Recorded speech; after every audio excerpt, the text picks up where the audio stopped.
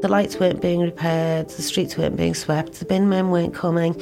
Parents taking their kids past tinned up houses on the way to school because the area emptied out.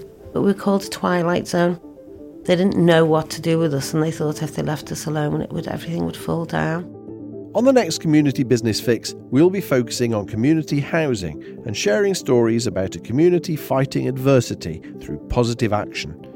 Residents in Liverpool began painting up the fronts of derelict houses, planting flowers and running markets, which led to the start of something fresh.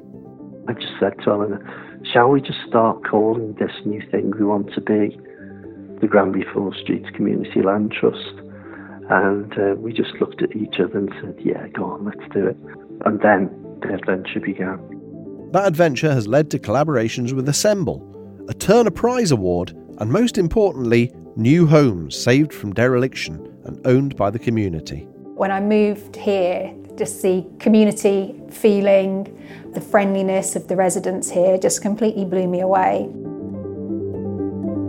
In the episode, which launches on the 1st of February, we'll be hearing more about Granby Four Streets CLT and about the new Power to Change Homes in Community Hands Fund that opens for applications in early March 2019. In the meantime, you can find out more about it and the government's Community Housing Fund on the Community Led Homes website, communityledhomes.org.uk.